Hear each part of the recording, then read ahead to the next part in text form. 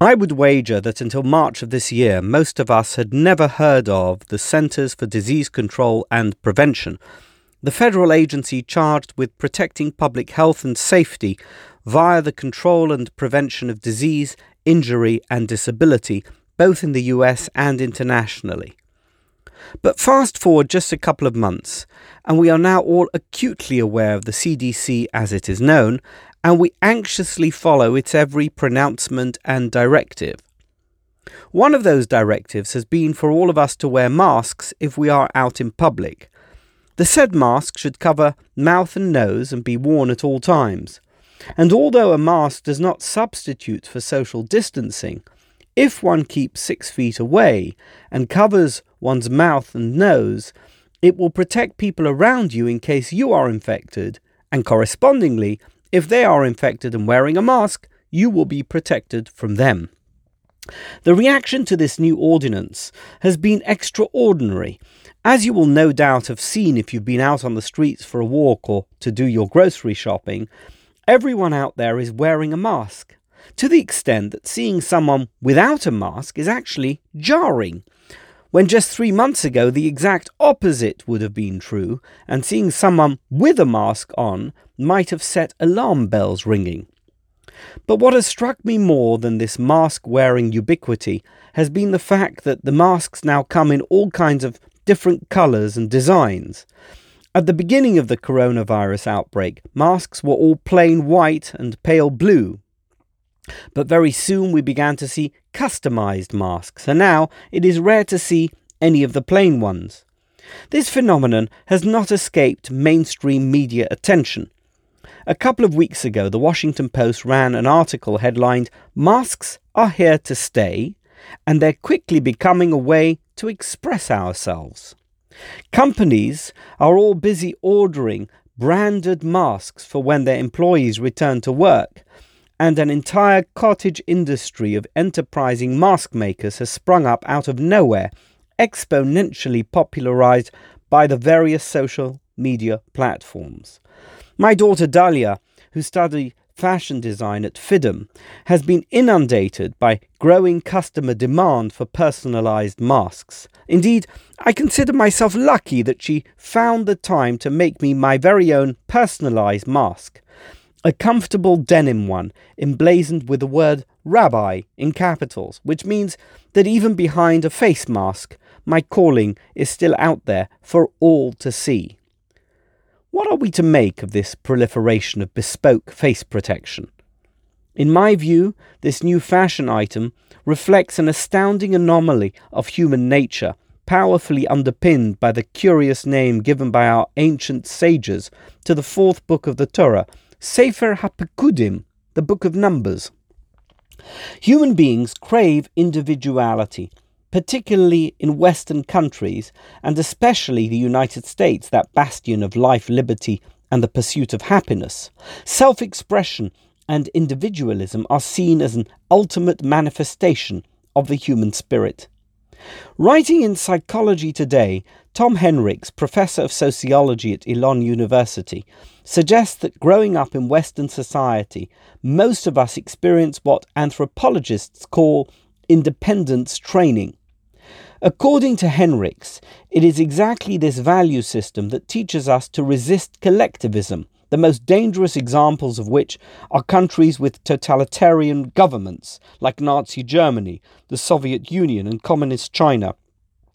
According to popular belief, such countries rob individuals of their rightful expressions and rewards and ultimately turn their citizens into masses. Henricks forcefully argues that this idealized view flies in the face of societal reality. Much of what we think and do, however individual we may feel it is congruent with the views and actions of countless others. And truthfully, that is very healthy. A society purely made up of fiercely independent individuals is a society that cannot function, and it will ultimately descend into anarchy. Individualism has its place only if those who wish to practice it buy into a society that has a shared respect for the rule of law, common goals, and accept its collective identity. One might presume that the reason Chazal referred to the book of Bamidbar as Sefer HaPekudim is that it begins with a population census. Confusingly, however, this was not the first census conducted by Moses.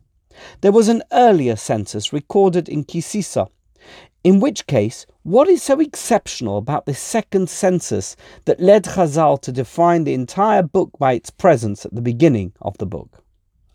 I think the answer cuts to the heart of this tension between individualism and society. Counting people has two distinct purposes. The first is to combine individual elements into a cohesive group. The second is to give each of those different elements its own identity, so that individuals within the group feel that they count. The purpose of the first counting in Ki Sisa was to unify the Jewish nation into one complete whole after their miraculous redemption from Egyptian slavery. But in the Bamidbar census, we find the expression B'mispar Shemot, which means that the Jews were counted according to their names. This second counting differed from the earlier one in that its purpose was to emphasize the individuality of each person, even though they belonged to the larger group. When you identify a person by their name, you are automatically focusing on their individuality. Although it is important to be part of a large group and to belong to a society or a community, as part of that larger group, one may end up losing one's sense of uniqueness. The danger of collectivism, so ingrained into us from a young age. Those who yearn for their own self-expression, but are forced to belong to a group where this is not possible, may very well break away from the group so that they can express their individuality. The idea behind Chazal's moniker for Bamidbar, Sefer HaPekudim, is that individuality and self-expression have a very important role to play in society. And indeed, a society that has multiple unique individuals, all pulling in the same direction, is far stronger and much more robust than a society where total conformism is enforced. Wearing a mask in public is a legal requirement and will remain so for some time. But that doesn't mean we should all wear the same face protection. Even as we all pull together to ensure the worst ravages of COVID-19 will not destroy us, there is room for individuality and self-expression.